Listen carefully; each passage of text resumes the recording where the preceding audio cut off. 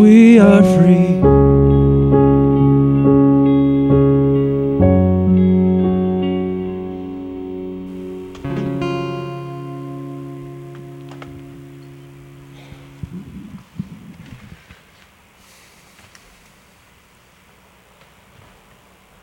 I don't know exactly how to tell you this, and it feels a little out of sync with the morning, but I feel like I should because we're a family. Last night I was in downtown Denver for the Save Our City Pastors Coalition meeting on ethical living. I was walking back to my car from the meeting down East Colfax when I spied this window in a motel. The curtains had been drawn and there was loud pounding music. Inside I could see several women dancing, and from their apparel it was obvious what their occupation was. They were prostitutes. Cars parked out front of the motel had this printed across the door: Internal Revenue Service, tax collectors. In the window, I saw these women dancing with these middle-aged, rather ugly men, and then all at once I saw a familiar face. It was Andrew Tybert, right back there, Andrew Tybert, who did the prayer this morning, who we ordained just 2 weeks ago. Andrew Tybert had like a beer in one hand, cake in the other hand, and he's dancing around. He's just dancing around in this room. I mean, I look in the window and I think, I'm not going in there. So I stood out there in this, it was like this dark field next to the motel, and I just started yelling, Tybert! Tybert! Andrew Tybert! What are you doing? You get out of here! Get out of here, Tybert! I yelled until he finally came out. I said, Tybert, you had better explain yourself.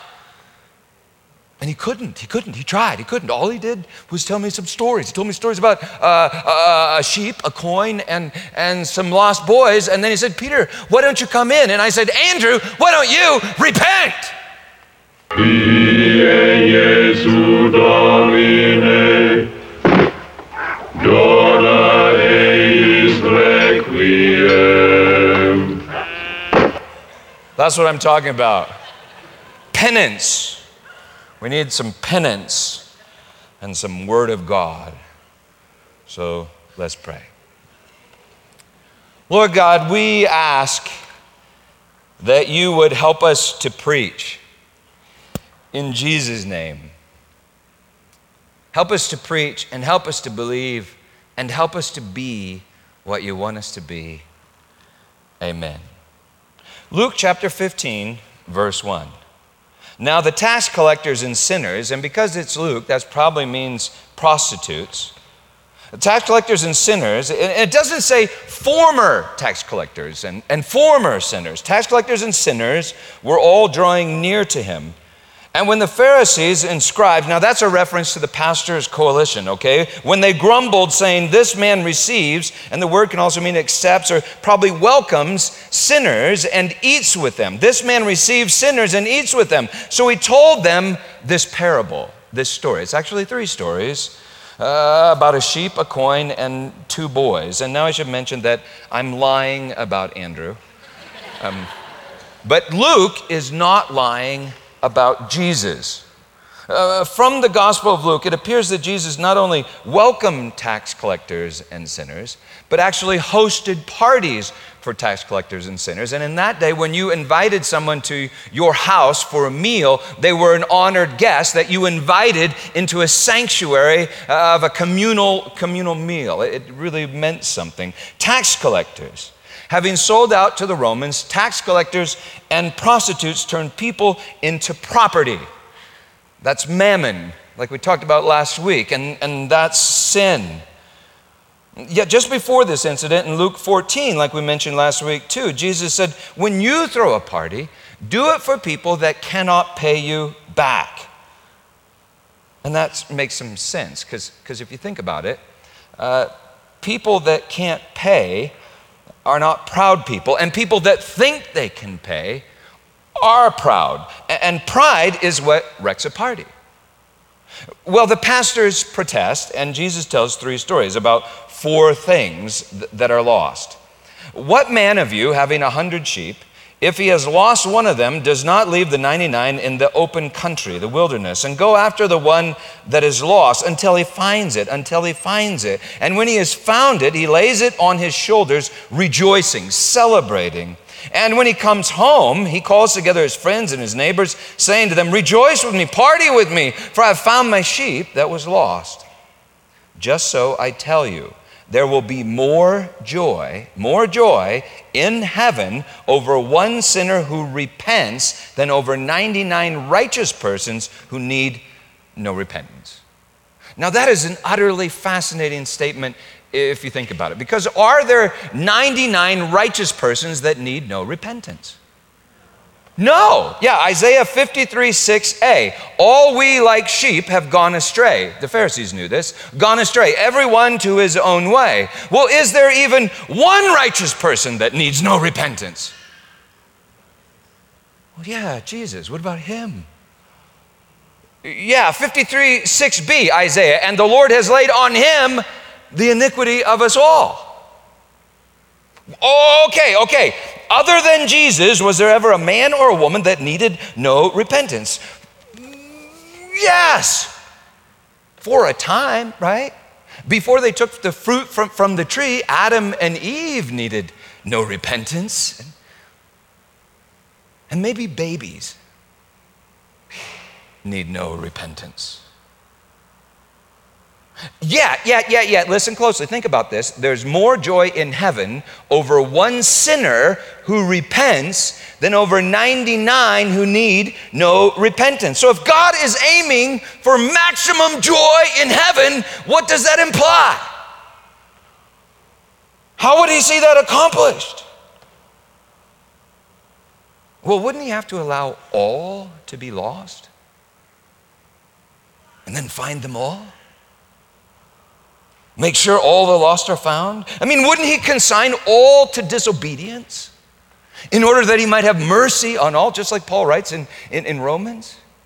And so that as in Adam all died, so in Christ would all be made alive, as Paul writes in Romans and 1 Corinthians. Luke 19, Jesus says this, I came to seek and to save the lost. And Jesus just said, well, won't the shepherd search for the one that is lost until he finds it? The lost. Apollolos. Also translated the perished or the destroyed. Won't the shepherd search for the destroyed one until he finds the destroyed one? Wow. And get this, in Luke 17:33, Jesus says, whoever seeks to save his life will lose it, and he who loses his life will save it, will find it. So somehow you have to get lost to live. You have to get lost to be found, and being found is what fuels the party, which is the kingdom of heaven. So if you hate the idea of people getting found, or you hate the idea that you might be lost, well, then you hate heaven.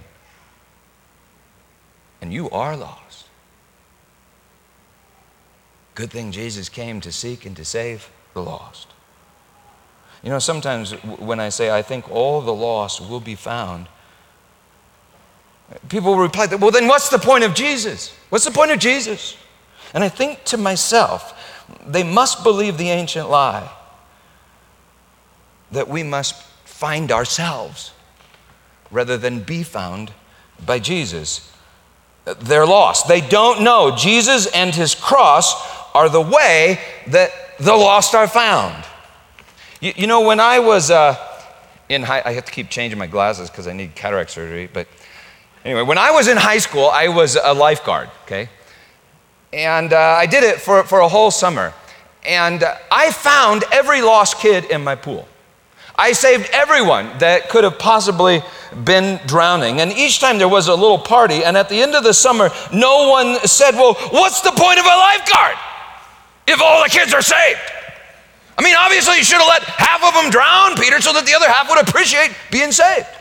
And Peter, you know what, more than that, I mean, you really should have only saved those that really wanted to be saved, and so partly saved themselves. You should have saved only the ones that deserve to be saved. But if you save all the kids in the pool, what's the point of a lifeguard? Well, what's the point? What is the point? Jesus. Jesus says joy. Joy in heaven. There will be more joy in heaven over one sinner who repents than over 99 who need no repentance. Second story.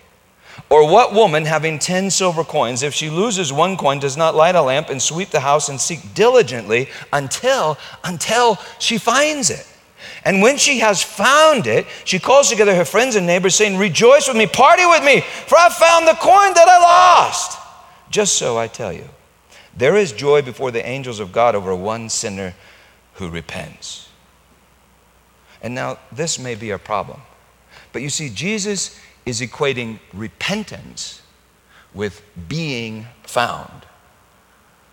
So repentance isn't a thing that we do in order to get found.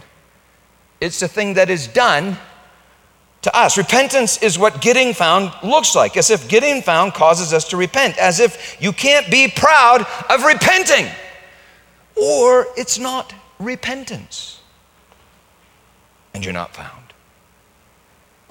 Well, the Pastors Coalition must think that unless you decide to repent, you're not worth being found. But you see, a coin doesn't decide to be found. And yet you throw a party for it anyway, especially if it's a large coin. And that's because, you see, that coin has intrinsic amoral value. A sheep has intrinsic amoral value. The shepherd doesn't think to himself, gee, I wonder if that lost sheep really wants to be found. Because, you know, if it doesn't want to be found, I surely wouldn't want to violate its freedom.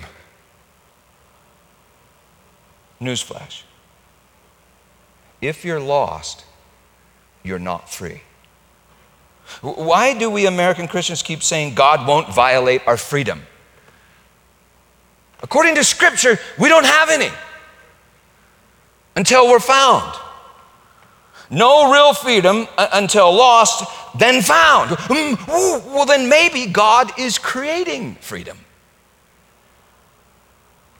And we don't have it till we're lost, then found. Well, anyway, Jesus tells this story about a lost sheep and a party that's thrown. A lost coin and a party that's thrown.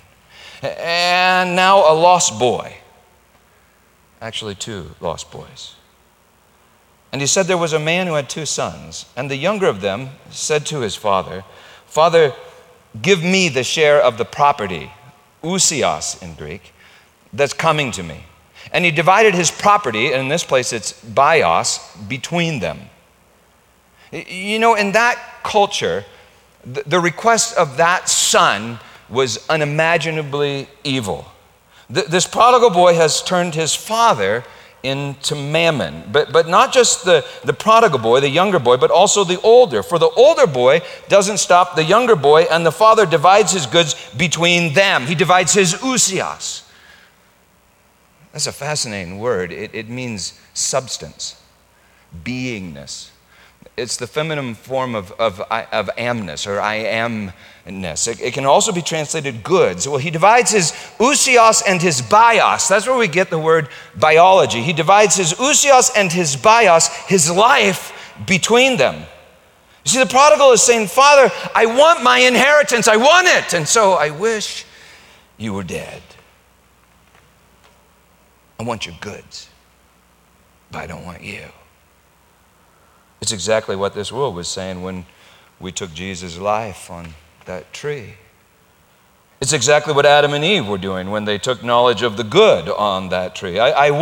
We want your substance and your life. And amazingly, right here at the very start of the story, the Father freely agrees. He gave his life. Revelation 13:8. Jesus was slain from the foundation of the world. That's the very start of the story. I mean, we saw it like 2,000 years ago on the face of the earth, but he was slain from the foundation of the very start of the story. So you see, everything is grace. And everything has always been grace. For some reason, we just don't see it. I guess we're lost. And he divided his bios between them. Not many days later, the younger son gathered all that he had and he took a journey into a far country.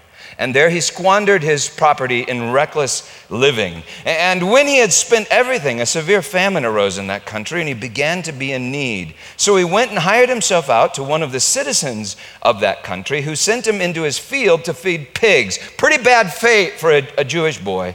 And he was longing to be fed with the pods that the pigs ate, and no one gave him anything. But when he came to himself,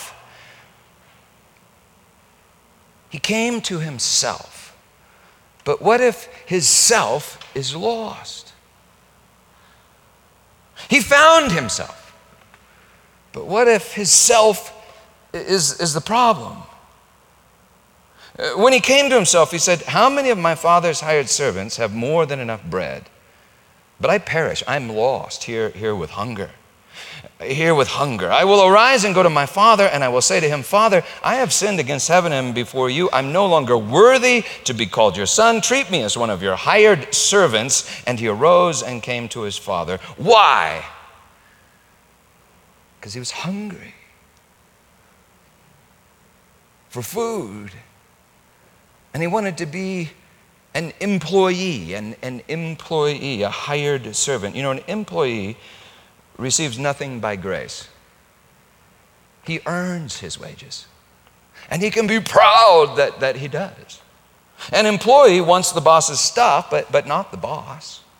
An employee works the system like his older brother was working the system back home. He honors the boss with his lips, though his heart is far from him. This boy is still lost. He's never been more lost. He doesn't want to be his son. He doesn't want to be found. He's found himself. He's saving himself. He practices his lines, ending with this line, "Treat me as one of your hired servants." It looks like repentance, but it's a whitewashed tomb. And he rose and came to his father. But while he was still a long way off, his father saw him and felt compassion and ran and embraced him and kissed him. The Greek implies kissed him over and over and over and over again. Well, for this Oriental, Middle Eastern father to come down and run through the center of town in his robes, past a crowd that was waiting to revile his wicked son, and then grab that son in front of everybody and cover him with kisses. Well, you see, that just required an incredible amount of humility on the part of this father. And it all happens before the son can say a thing or do a thing. It happens before the son can repent or even fake his repentance. The father throws a party, a banquet of grace out on the road, just like the shepherd rejoiced over the sheep in the wilderness before he put the sheep on his back and carried the sheep home to the other party, just like Jesus rejoiced over tax collectors and sinners before they were baptized and joined the church choir. The father partied before the boy could even fake his repentance. You know, you don't have to wait for sinners to repent before you throw them a party. Indeed, they may not be able to repent until you do. And the son said to him, "Father, I have sinned." He's going into his speech now. "I have sinned against heaven and before you. I'm no longer worthy to be called your son." Period. He gives his speech and he leaves out the last line. Now that's huge in a parable, because a parable is highly structured and you can invert it and see what's there, what's missing, and a culture that tells stories knows that. He leaves out the last line. He no longer asks to be an employee. He just says, "I'm not worthy." It's like the love of his father out on the road just burned the hell right out of him. He says, I'm not worthy. He dies. His pride dies. His ego dies. He repents. It's his kindness, the Father's kindness, that leads us to repentance, writes Paul. I'm not worthy to be called your son, says the boy. If you think that you must make yourself worthy, that you must make yourself worthy to be a son, you don't know what it is to be a son. A son is worthy to be a son because he does not deserve to be a son. A son is a son by virtue of being a baby. A baby. If you won't admit that you don't deserve to be a son, you cannot live like a son. And if you won't admit that you're lost, you see, you'll never enjoy being found. Even if you're surrounded by heaven, your heart will remain lost in hell. Well, with this demonstration of grace, this party on the road given by the Father, the Father, with that party, the party reveals that the boy is lost. The party reveals that. And then the party judges the boy's heart. And then the party calls the boy home to his father. Mammon is not this boy's inheritance. His father is his inheritance. And now you see, I don't think he cares about his father's goods. He cares about his father because he sees that his father is good. He wants his father. He wants his living father. Both father and son were dead. And now they're alive. They party. The father said to his servants, bring quickly the best robe and put it on. The best robe would be his robe. And the Pharisees knew that was righteousness. Put the robe on and put a ring on his finger, likely a signet ring. It meant identity and authority. And shoes on his feet. Shoes in that culture are freedom. You see, he was not free, but now he's free. Freedom, righteousness, authority, and freedom. And he paid for it all with nothing. The cost was nothing. It cost him nothing. And yet that's something when you think that you are really something. The cost was nothing, and now he knew it. It's all grace. And the father says, and bring the fatted calf and kill it. The fatted calf means that everybody was coming to the party. The whole village. They didn't have refrigerators back then. So you killed the fatted calf, and it was a banquet. Bring the fatted calf and let's eat and celebrate. For this my son was dead and is alive again. He's like born again. Dead and is alive again. He was lost and is found. And they began to celebrate. They began to party. And that is repentance. Sheep, coin, and now boy. Once again, something is lost, something is sought after, something is found, and then a party. Jesus is saying, you rejoice at a lost sheep. You rejoice at a lost coin. How about a lost boy? Or a lost girl? Or a tax collector? Or a harlot? Why don't you rejoice at them? Well, I guess lost sheep and lost coins. Well, you see, Jesus, lost sheep and lost coins, they have intrinsic amoral value. I mean, they don't have to decide to be good. They just are good. Well, what about lost boys? Well, the answer may change depending on whom you ask. Most of our relationships in this world, if you look around and think about most of your relationships are based on the record of a person's decisions in time. Most, except for the relationship between a parent and a child. And so ask a father, and you'll get a different answer than if you ask the chairman of the pastor's coalition on ethical living. A father meets his son when the son's a baby, and a baby has no resume. A baby cannot make one good moral, ethical decision. They're good for nothing. Just good. And a father sees it. Remember when my daughter Elizabeth was born, our second, I wrote this in my journal. I wrote, she's kind of like a Jesus in a tortilla miracle. I don't know what it's good for. It's just good. It's just good. Breath of God and just a little clay. A person without any resume, and yet worth the greatest party of all. By the time Coleman, my youngest son and fourth child, was born, we'd gotten into the hang of things, and we were ready with a party. A party just because Coleman, we called it this, his 0 birthday party. A party just because Coleman had turned 0. He had 0 references on his resume. He had $0 in the bank account. In his entire life, he had not made one good ethical decision. 0. He had accomplished 0, and yet he was worth everything. So we had a party. We had a cake for him, just like we had a cake for Susan because he was born on her 34th birthday. A party. Cole was 0 today. Happy birthday to you. Happy birthday to you. Happy birthday, dear Cole and Mommy. Happy birthday to you. Okay, now, wait. Oh, you got it? Okay. What are you gonna teach him? I'm gonna teach him how to play cars, ride I've been wearing it bikes, darker, but Yeah? how to walk. That's Jonathan, Coleman's older brother. And I wanted Jonathan to hold Coleman and party.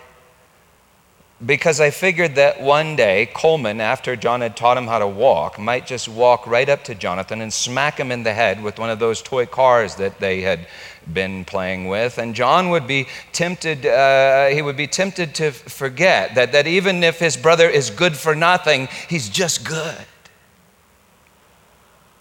Henry Nouwen writes this: we should make a bigger deal out of birthdays because they just celebrate a person's existence. I used to kneel beside the bed of each one of my children and put my face, right up against those chubby little cheeks and think, I'll love you forever. I will like you for always. As long as I'm living, my baby, you will be. I'd celebrate just the sheer wonder of their existence. And then I'd think this: how could I possibly ever not love you? Well, that was 18 years ago in the case of Coleman, and 24 years ago in the case of Jonathan. Now those pudgy little cheeks have whiskers, and they no longer smell like baby powder. They smell like man, B-O, and each has acquired a resume, a rather impressive resume, but it includes successes and failures. And so it's easy to lose sight of the baby, for it's covered in employee. It's easy to lose sight of the miracle, for it's covered in resume. And yet there are these moments, these bittersweet moments, when they come walking down the road from the far country, stripped of their resume, stripped of all their accomplishments, moments when the world has turned them into 0. I mean, moments when they've failed or they think they've failed. Bitter because those moments hurt, but sweet because I see them. I see them. And they can see that I see them. And they can see that I love them. Just them. And then their ego dies.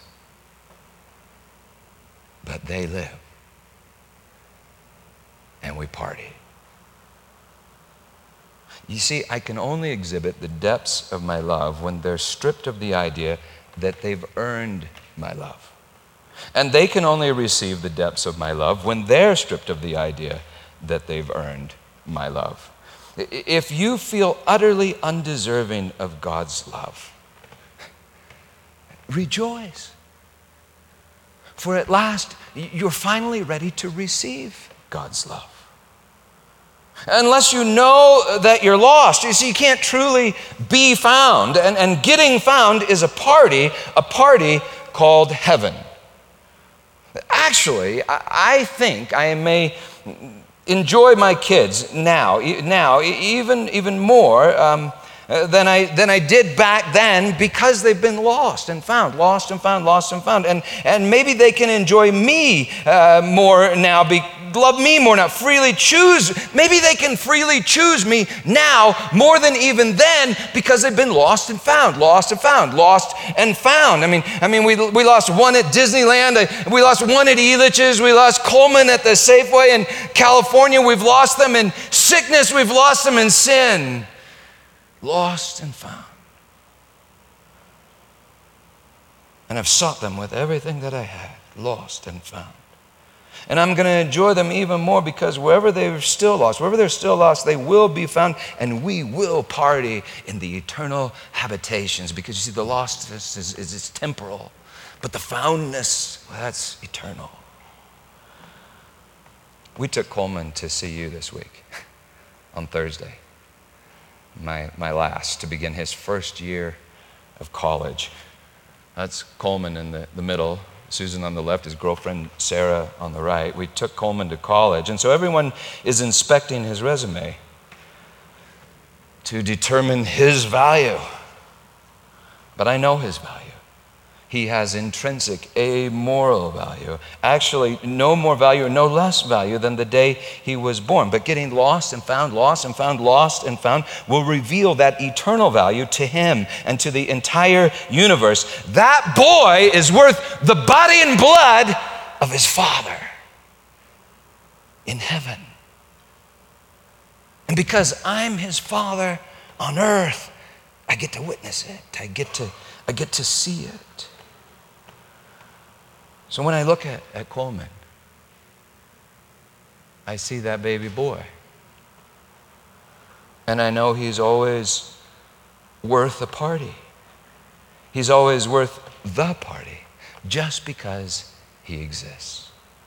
A birthday party. Many years ago when we lived in LA, Susan was on her way home from work one day, and she was stopped because there had been a horrid traffic accident. A man had been thrown from his vehicle, and his body was lying out there in the street. Well, Susan said the police were directing traffic around the body and around the accident, but people were becoming impatient, and so people started yelling. People started honking their horns. People started complaining as loud as they possibly could. When Susan says all at once she saw this woman jumped out of her car.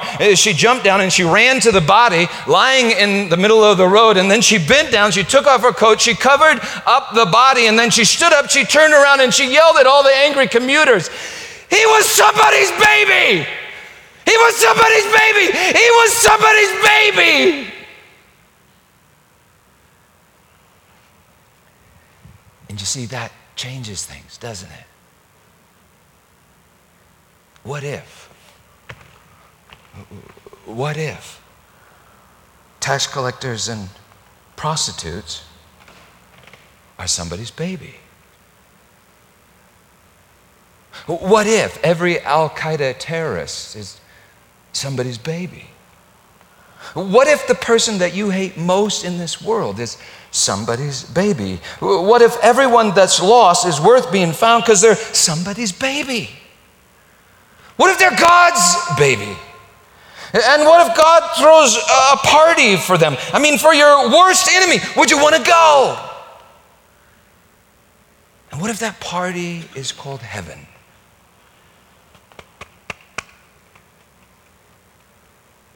Well, if you don't want to go, you're lost.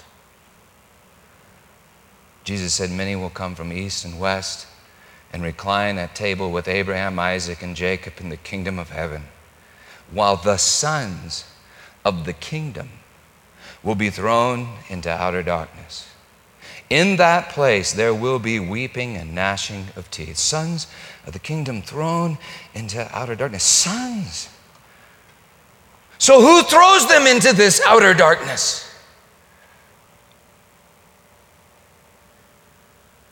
Maybe they throw themselves into this outer darkness.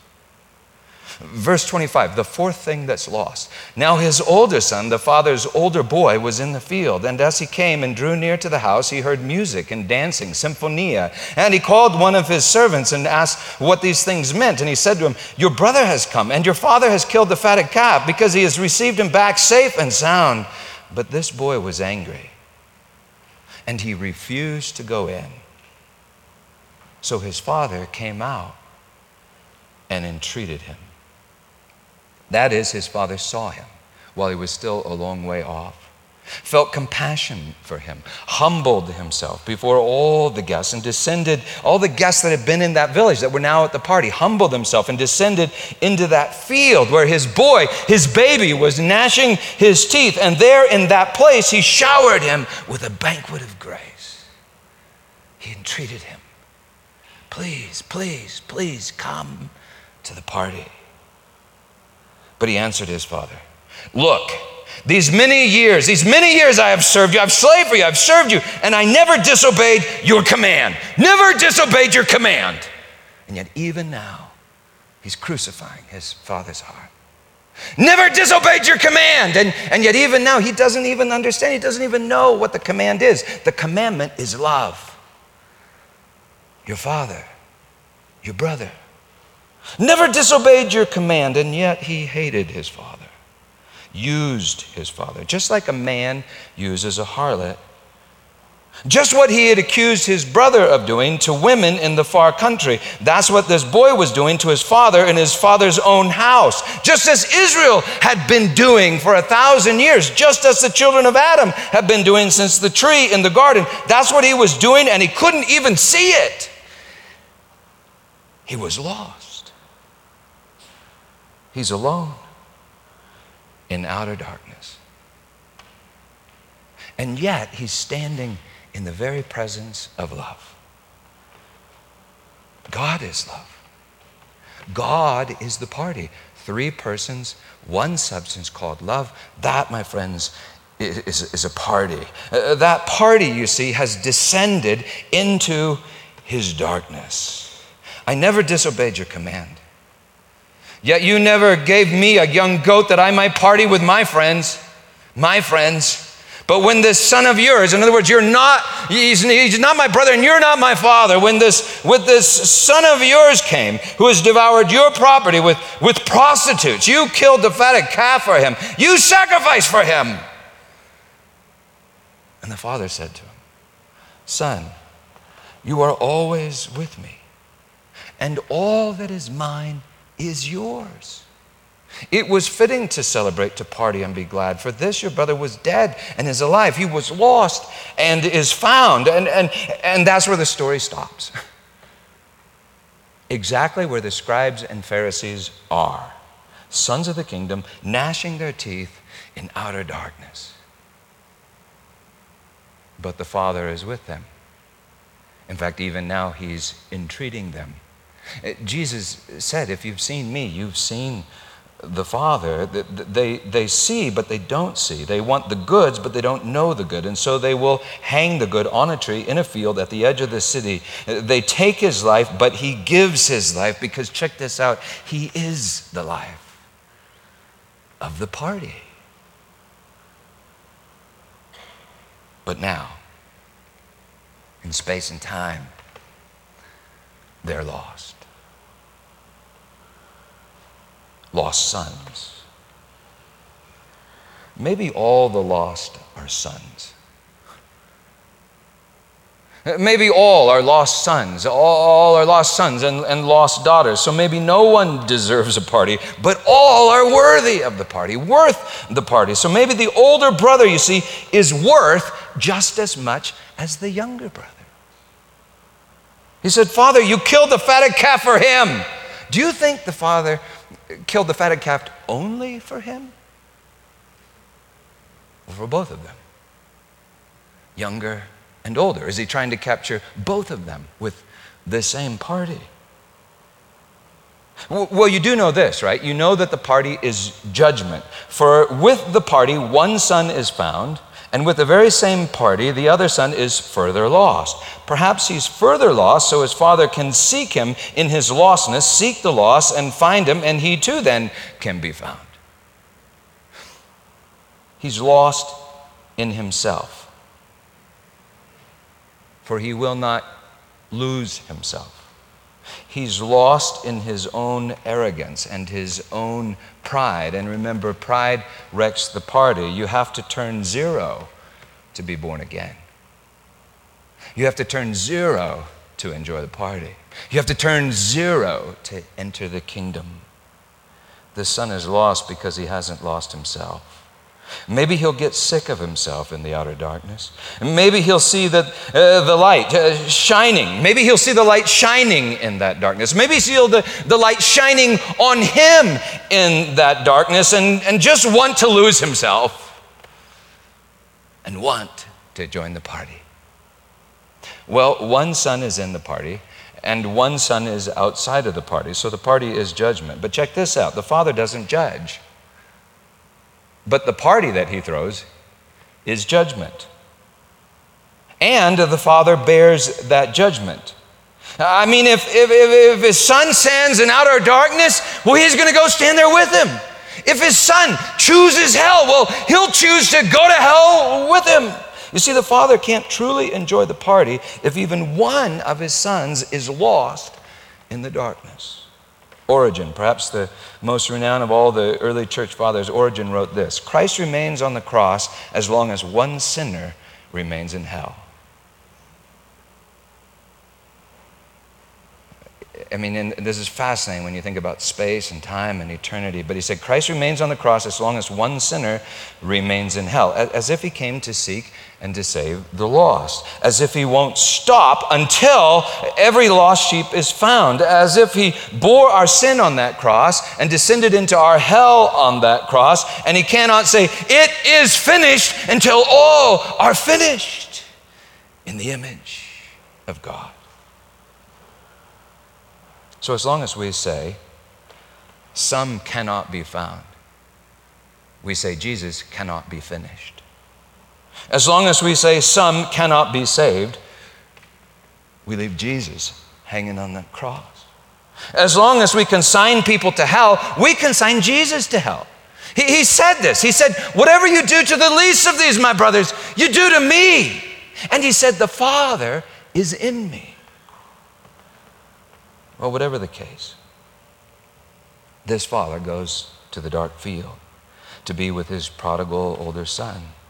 But when he goes to that field, he brings the party with him. Why? Because he is the party.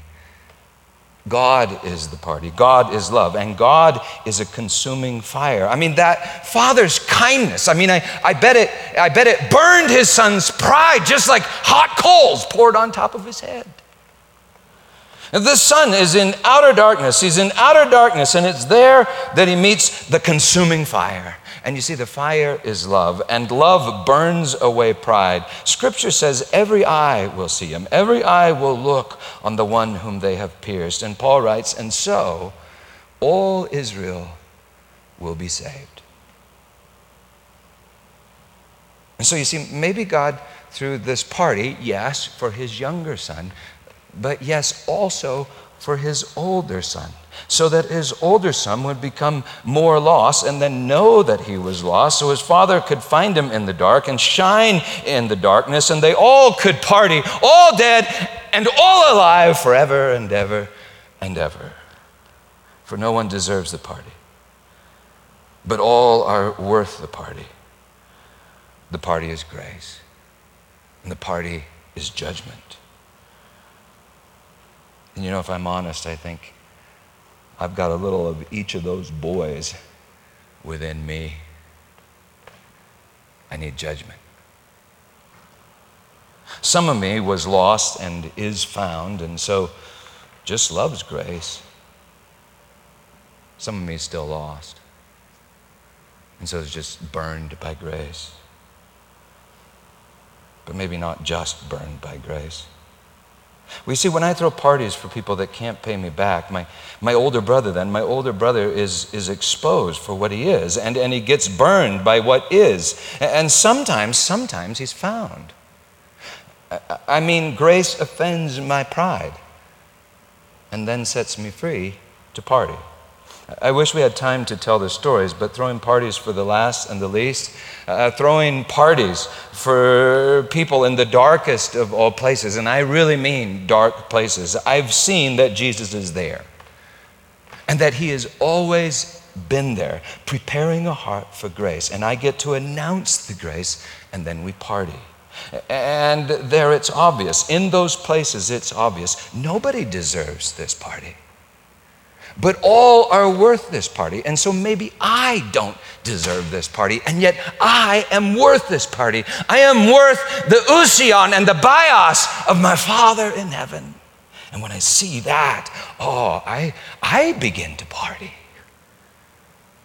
And that, my friends, is repentance. You see, when I throw parties for the lost, sometimes I'm found. The party is judgment. The party is redemption. And to join the party is repentance. So the party is your penance. I mean, think about penance for that boy out in that field. If that boy had a penance, what would it be? Go to the party! Dang it!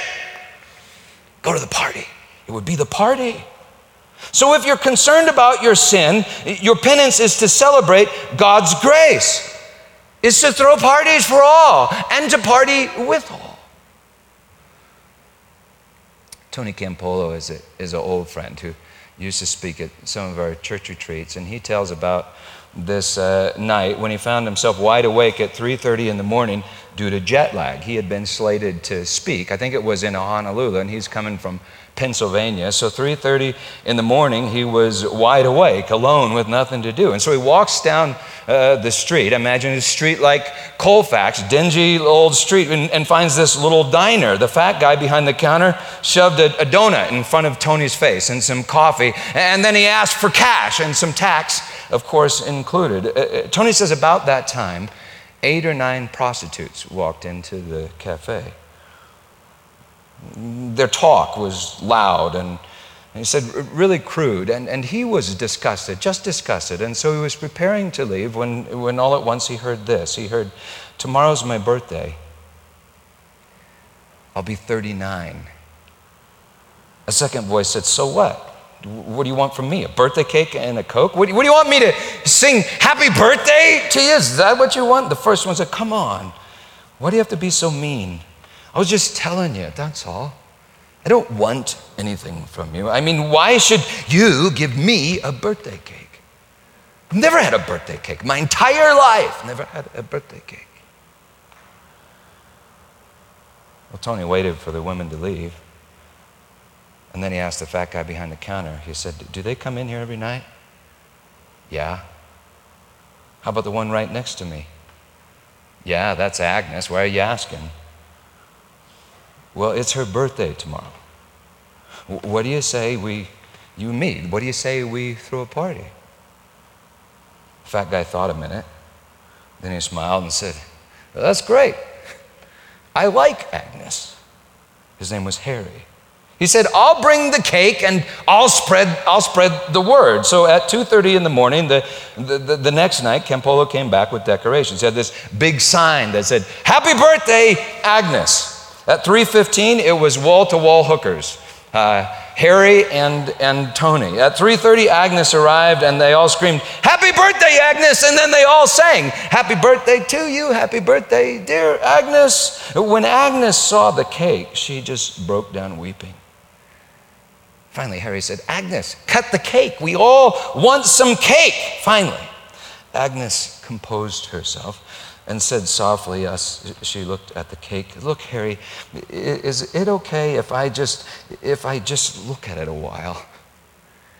It was like Agnes had turned 0, and Harry had turned 0, and Tony had turned 0. "Could I just look at it a while?" And Harry said, "Sure, take it home, Agnes, if you want. Take it home." She said, "Can I?" And she looked at Tony and she said, I live right down the street. I just live down the street. I just want to take it home." And so she picked it up like it was the Holy Grail, like the communion cup itself, turned around and walked out. And everybody just looked at each other because they didn't know what to do.